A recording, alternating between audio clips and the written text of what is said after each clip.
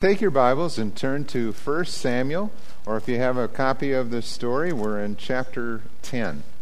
And for those who may be visiting today, we're going through a series that's called The Story that looks at key passages in the Scripture going from Genesis to Revelation. And we're talking about some of the big themes, the big ideas that we find there. And today we're actually 1/3 of the way through our series in the story. And one of the things I hope you've noticed is just how relevant each chapter is to our life and to our times. You know, when I think about Scripture, the stories we read in the Bible are as current as today's headlines. And we will see that again today, just how current God's Word is to the situations that we are even dealing with as individuals and as people. All right, well, I'm going to begin with prayer, and then we're going to start the message. Let's pray. Father, this morning we're going to look at the story of the birth of the monarchy in Israel. And we see a time when people were desperate and they were calling out to you, but they really didn't know what they needed. They knew what they wanted, but they didn't know what they need. And Father, sometimes we are like that too. And I pray that we would learn to humble ourselves before you, to turn from our sin, to seek your face and your will, and to follow you fully. And Father, we see the difference that in life and the way things go, even in these stories of Scripture, when people trust you and when they don't. And so, Lord, would you teach us today as we look into your word? We pray in Jesus' name. Amen. Well, today we're going to be looking at the life of Saul, Israel's first king. And what we see in his life is a man who started strong, who at the beginning of his reign, when he was chosen to lead Israel, looked good, looked like the kind of person that God could use and to be a great king. And in fact, he had some early success in battle as a military leader. But then he made some bad moral choices, and he fell hard because of it. That's why this message is called Standing Tall and Falling Hard. But when I made that comment about how the stories we read in the Bible are as current as today's headlines, I couldn't help but think, as I was working on the message this week, every day on the news there seemed to be a new article about General Petraeus and his affair with Paula Broadwell. And I think of General Petraeus, who is one of the most respected generals in our time. I mean, he's credited with turning around 2 wars, both in Iraq and Afghanistan, and having great success there, and doing all these very, very good things as a military leader. And yet he made a poor moral choice in his personal life, and that's now come out. And it has cost him his job, and it has tarnished his reputation. I don't bring that up to cast stones at General Petraeus or at anyone else. But my point in this is to say what the Scripture says. That the same thing can happen in our life if we are not careful to guard our heart and maintain our walk with the Lord.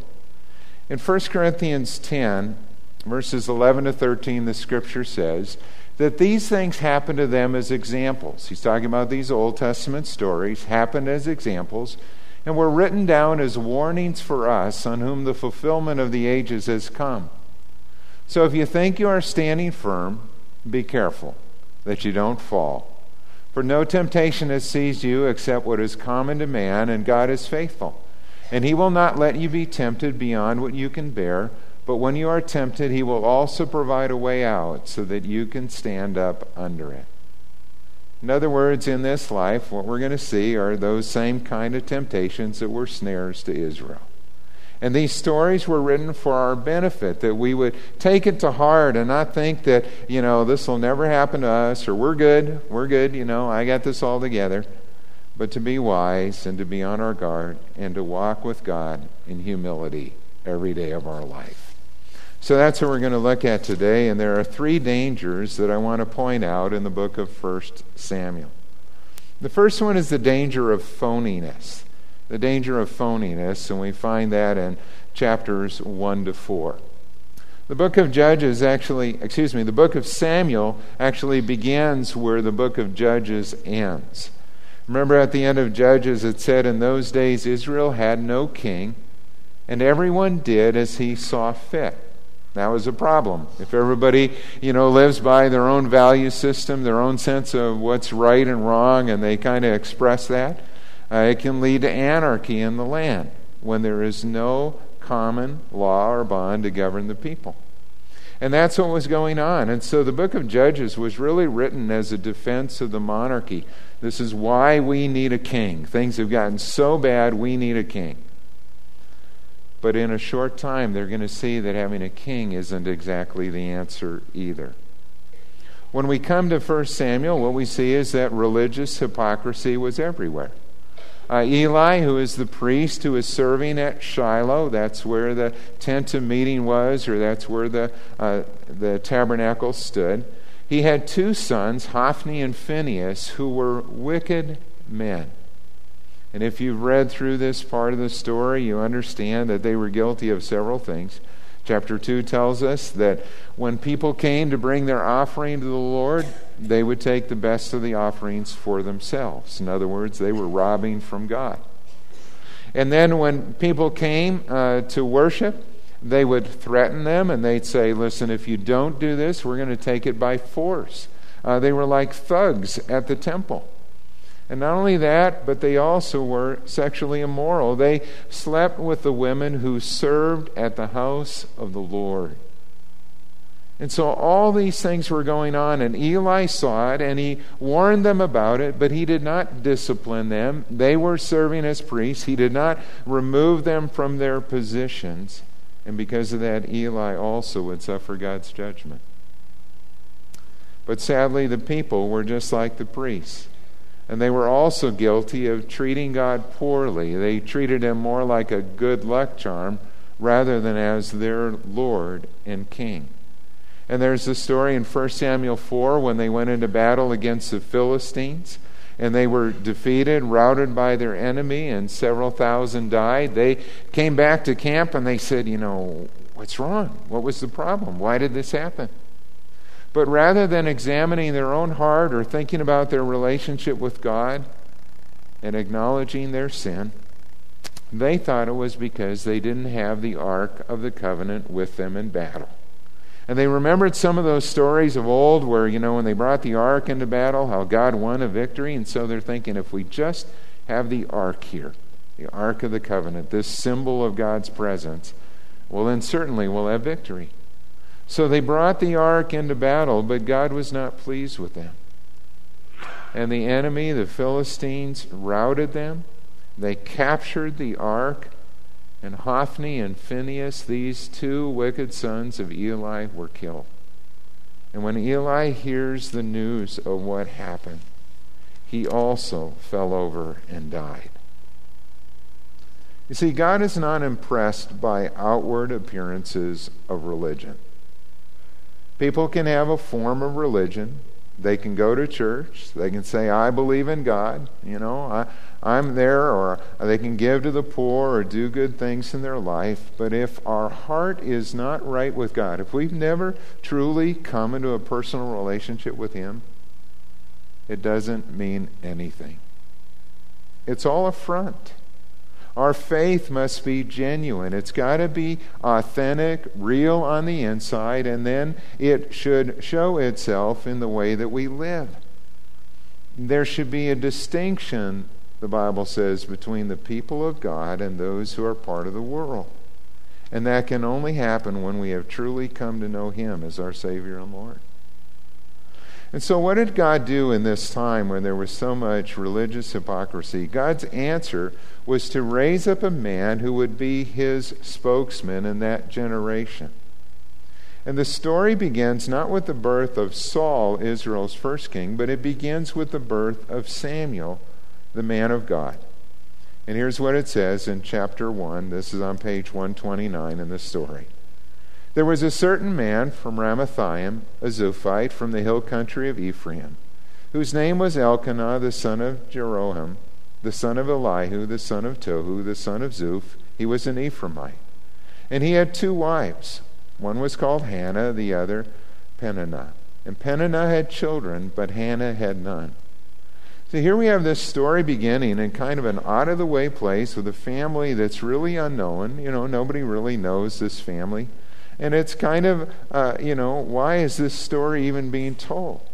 And here's a man, again, who has 2 wives. That's not a good thing. We've seen this before, and what we've looked at, that's not God's will at all.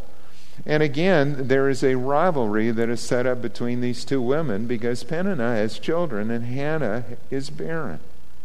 And so her rival would provoke her, kind of rub it in her face and say, God's blessed me and not you. And Hannah would just be broken in her heart.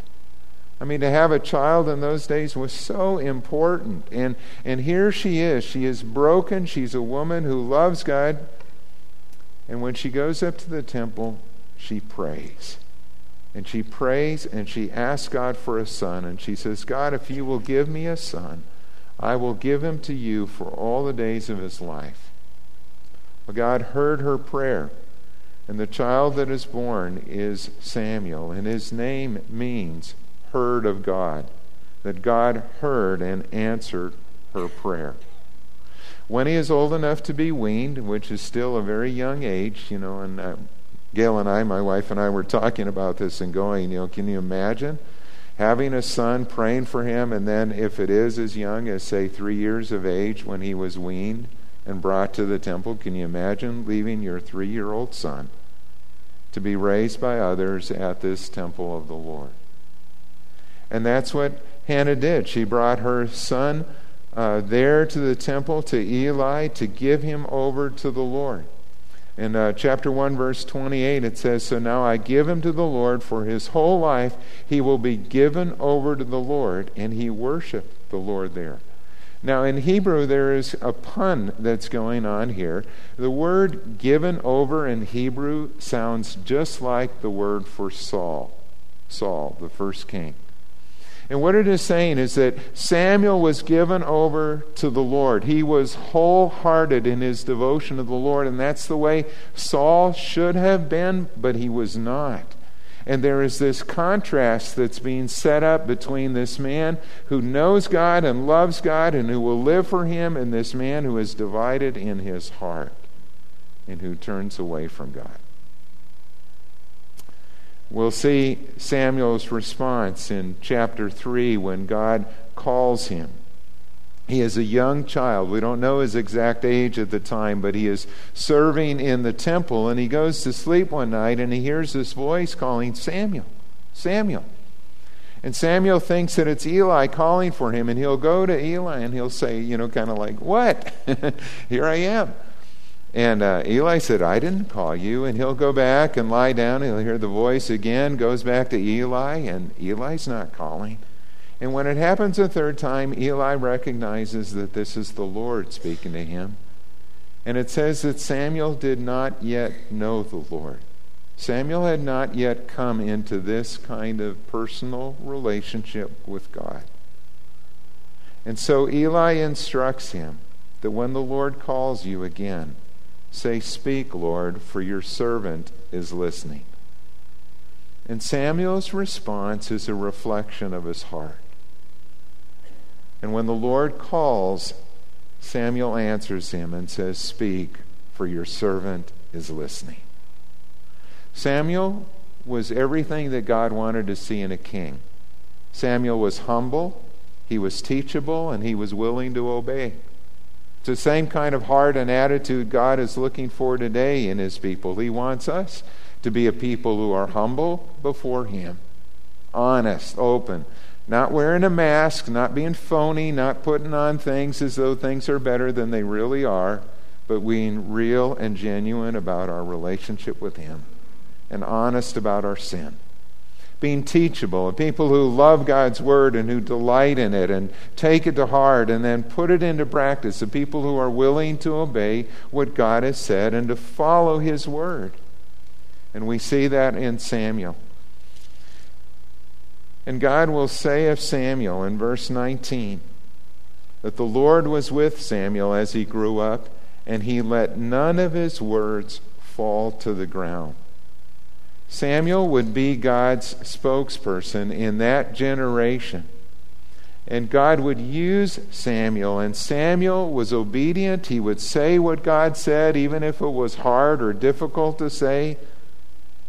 And God used him, and his words came to pass. Samuel would serve God as a prophet, as a priest, and as a judge. In fact, he would be the last of the judges in this line of the story. And again, it is remarkable that this book, which is about the start of Israel's monarchy, begins not with the story of Saul, but it begins with the birth of Samuel, the man of God. Now, what is God trying to say here to us? Well, I believe he's saying to all of us that we cannot fake our faith. It's got to be genuine. It's got to come from our heart. It has to be real, where we have given ourselves over to the Lord in surrender and asked him to forgive our sins and to be our Savior. Otherwise, it's just a form of religion, and it profits nothing.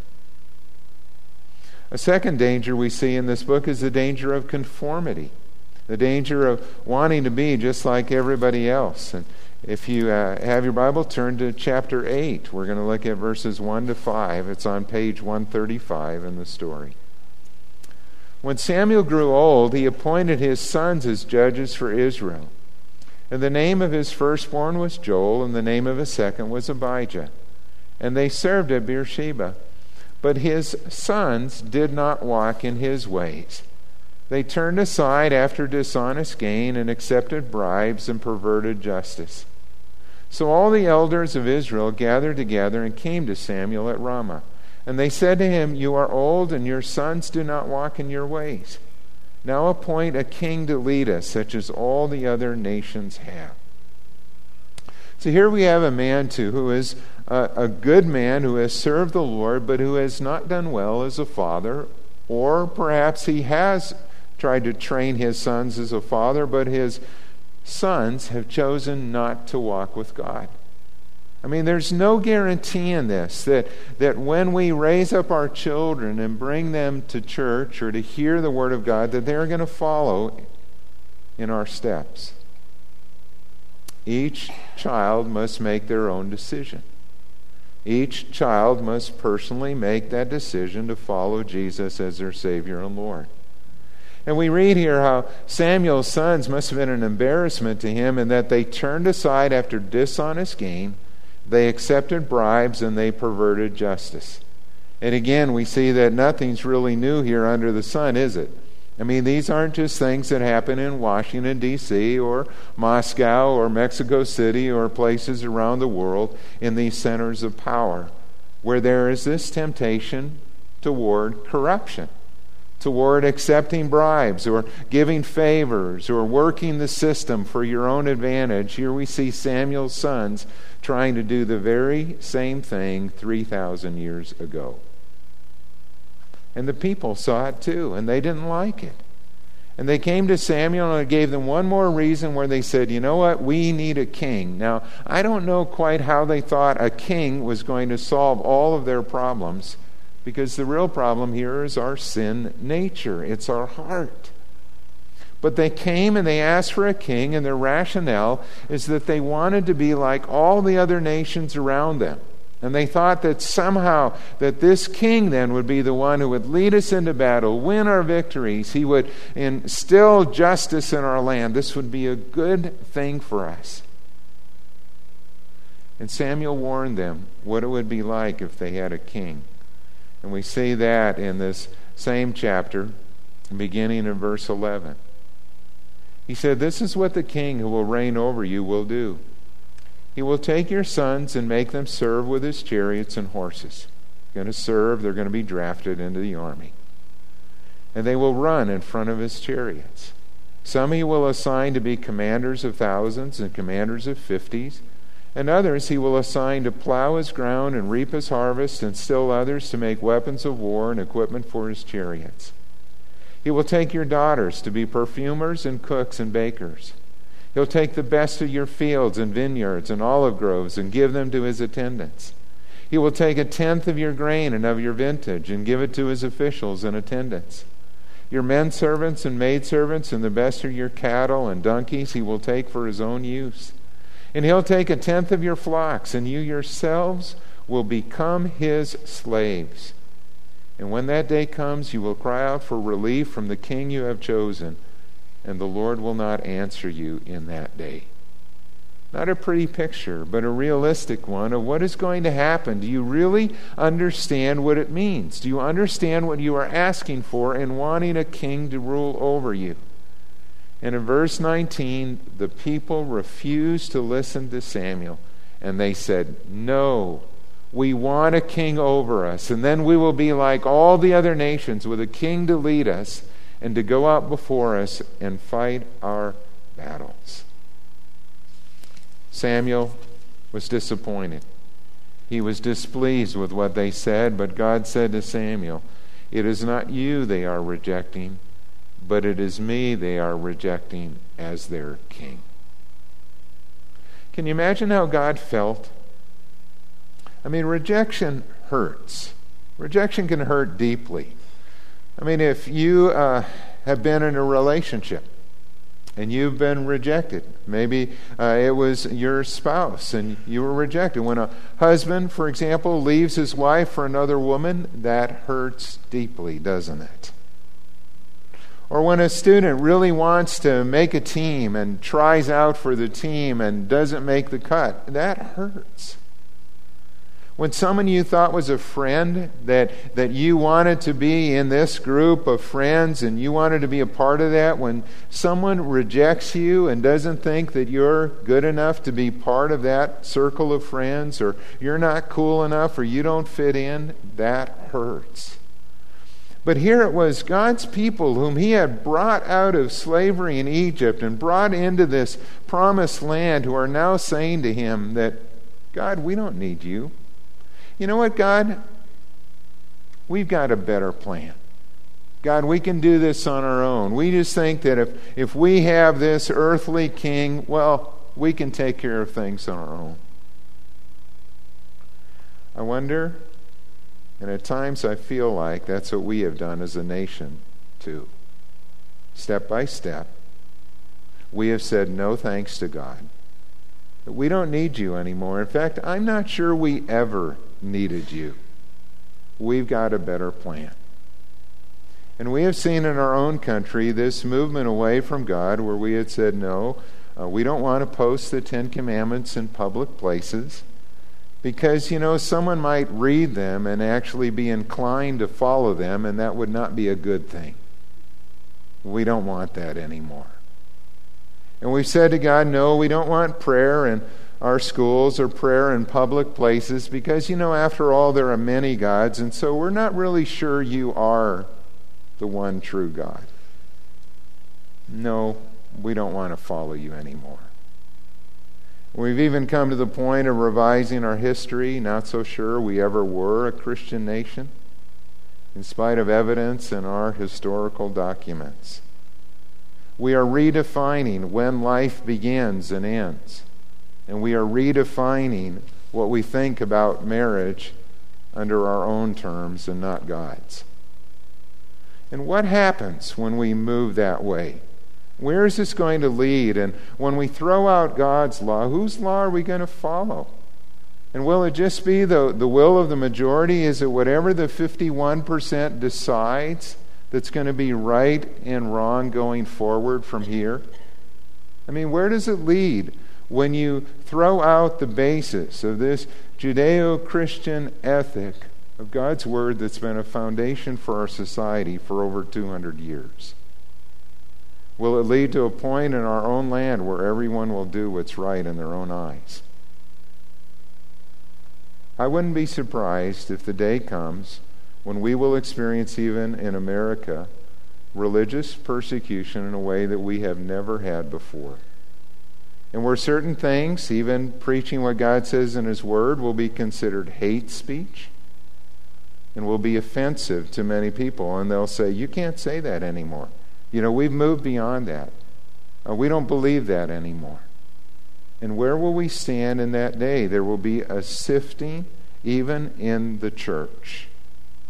of the people who hold to what God has said and the people who say, you know what, we want to be like all the other nations around us, and we're going to follow them. The people of Israel forgot their purpose, that they were called to be a light to the nations. You see, we are not called to be like the world. We are called to be like Christ.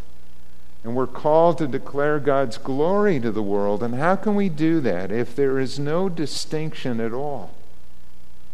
In 1 Peter chapter 2, verse 9, I love these words. Peter says that you are a chosen people, a royal priesthood, a holy nation, a people belonging to God, that you may declare the praises of Him who called you out of darkness into His wonderful light. Now, who's he talking about there? He's talking about the church. He's talking about Jews and Gentiles who have come into a relationship with Jesus Christ, and He is taking these wonderful promises and He is saying that you are God's chosen people. And you are this priesthood. You are those individuals who represent God to the world. You are to be a witness to them. You are a holy nation set apart for Him, that you might declare the praises of this one who has called you out of darkness into His wonderful light. Wow. You know, I don't know, if you're ever feeling down, just read those words and think of what God says of you and me. And think of our calling, think of our purpose, that we are called to follow Christ and not the world around us, so stand firm. The third danger I see in this book is the danger of disobedience. I kept going back and forth whether to call it partial obedience, because we see that so much in Saul, or whether to call it disobedience, but they're really the same thing. The danger of disobedience. We see it in chapters 13 and 15. God allowed the people of Israel to have a king, even though it wasn't His perfect will for them. All right? He said to Samuel, they want a king, we're going to give them a king. Now that's a scary thought, that sometimes God gives us what we ask for. I mean, sometimes He does. He just says, you know, kind of like a parent when your child is asked over and over and over again, and finally you go, you know, they're not getting it. Maybe what they need to get is to get what they asked for, and they'll see the consequences of it. And so God gives them a king. And, you know, He's saying to them, I mean, you think you can make it on your own without me? Okay, well, I'm going to give you this king, and then we'll check in about 50 years and see how that went for you. And so He gives them a man who looks like the kind of king that they want. Saul is described as this man who is the most handsome man in all the kingdom. I mean, there couldn't be a better looking guy that they could have found. And he stands a foot taller than anyone else. So he fits the mold of this guy who's like tall, dark, and handsome. And he just, man, he fits the profile of what we thought a king should look like. But it's all external. And they appointed him as their king, and they praised him, you know, and they celebrated this anointing of Saul. But again, it's all external. It's not internal. And I think how, you know, sometimes we as people do a poor job of selecting our leaders. Because of that reason, we look at the outside rather than the character and the heart. And there are times when we elect celebrities, or we elect a person who looks the most handsome or who talks the most smoothly, who may not be the most qualified person. God looks at people differently. He looks at the heart. And I know that that is what's difficult for us, because honestly, we can't see the heart of an individual. We have to look at their pattern and their lifestyle and things that are external. But we're looking to see the proof of a heart that is right with God. Samuel anointed Saul as king, and in chapter 11, he leads Israel to victory over the Ammonites. And they have this great victory, and the people are thinking, this is wonderful. I mean, this is why we wanted a king. I mean, this is the answer. This is why we wanted a king. But it wouldn't last for long. In chapter 12, Samuel will give his farewell address to the people, and he warns them. He says, you know this, having a king can work out if both you and the king fear the Lord and serve and obey him. But if you rebel against God, God's hand will be against you.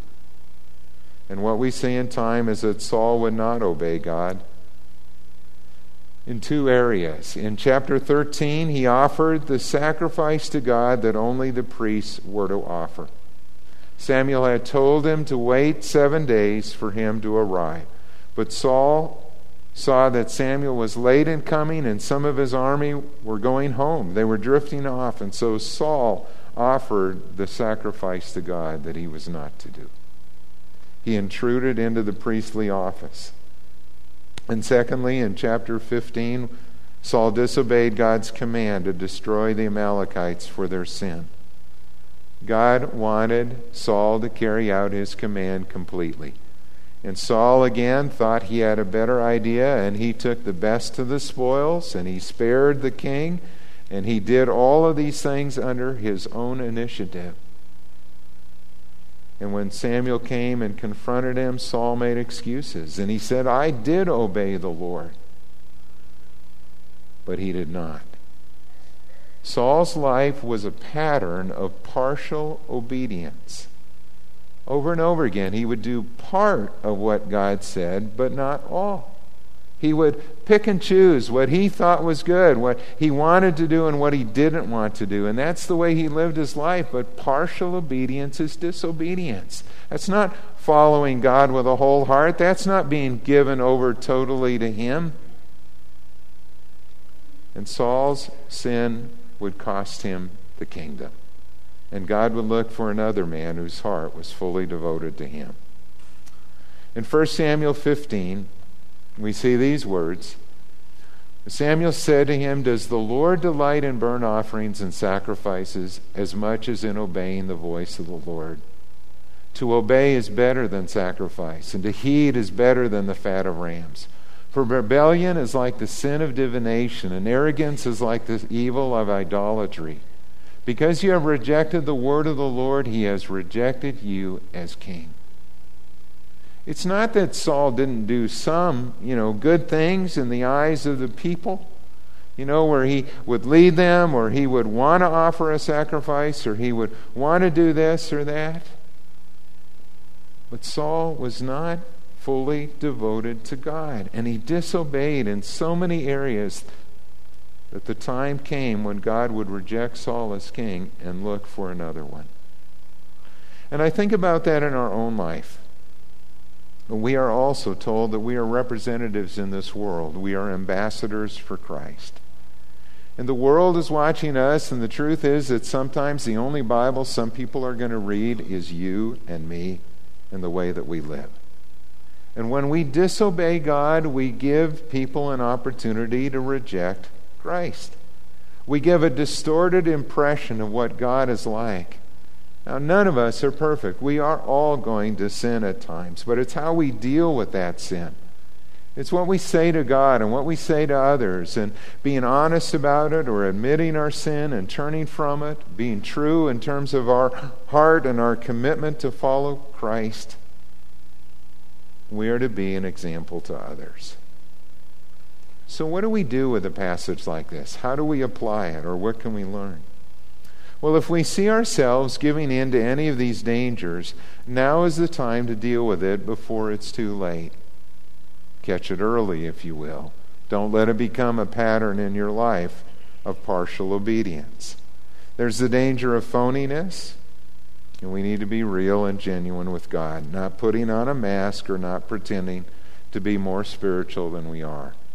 It's the danger of conformity, the temptation to want to be like everybody else and to fit in with the world, when instead we should be concerned about being more and more like Jesus.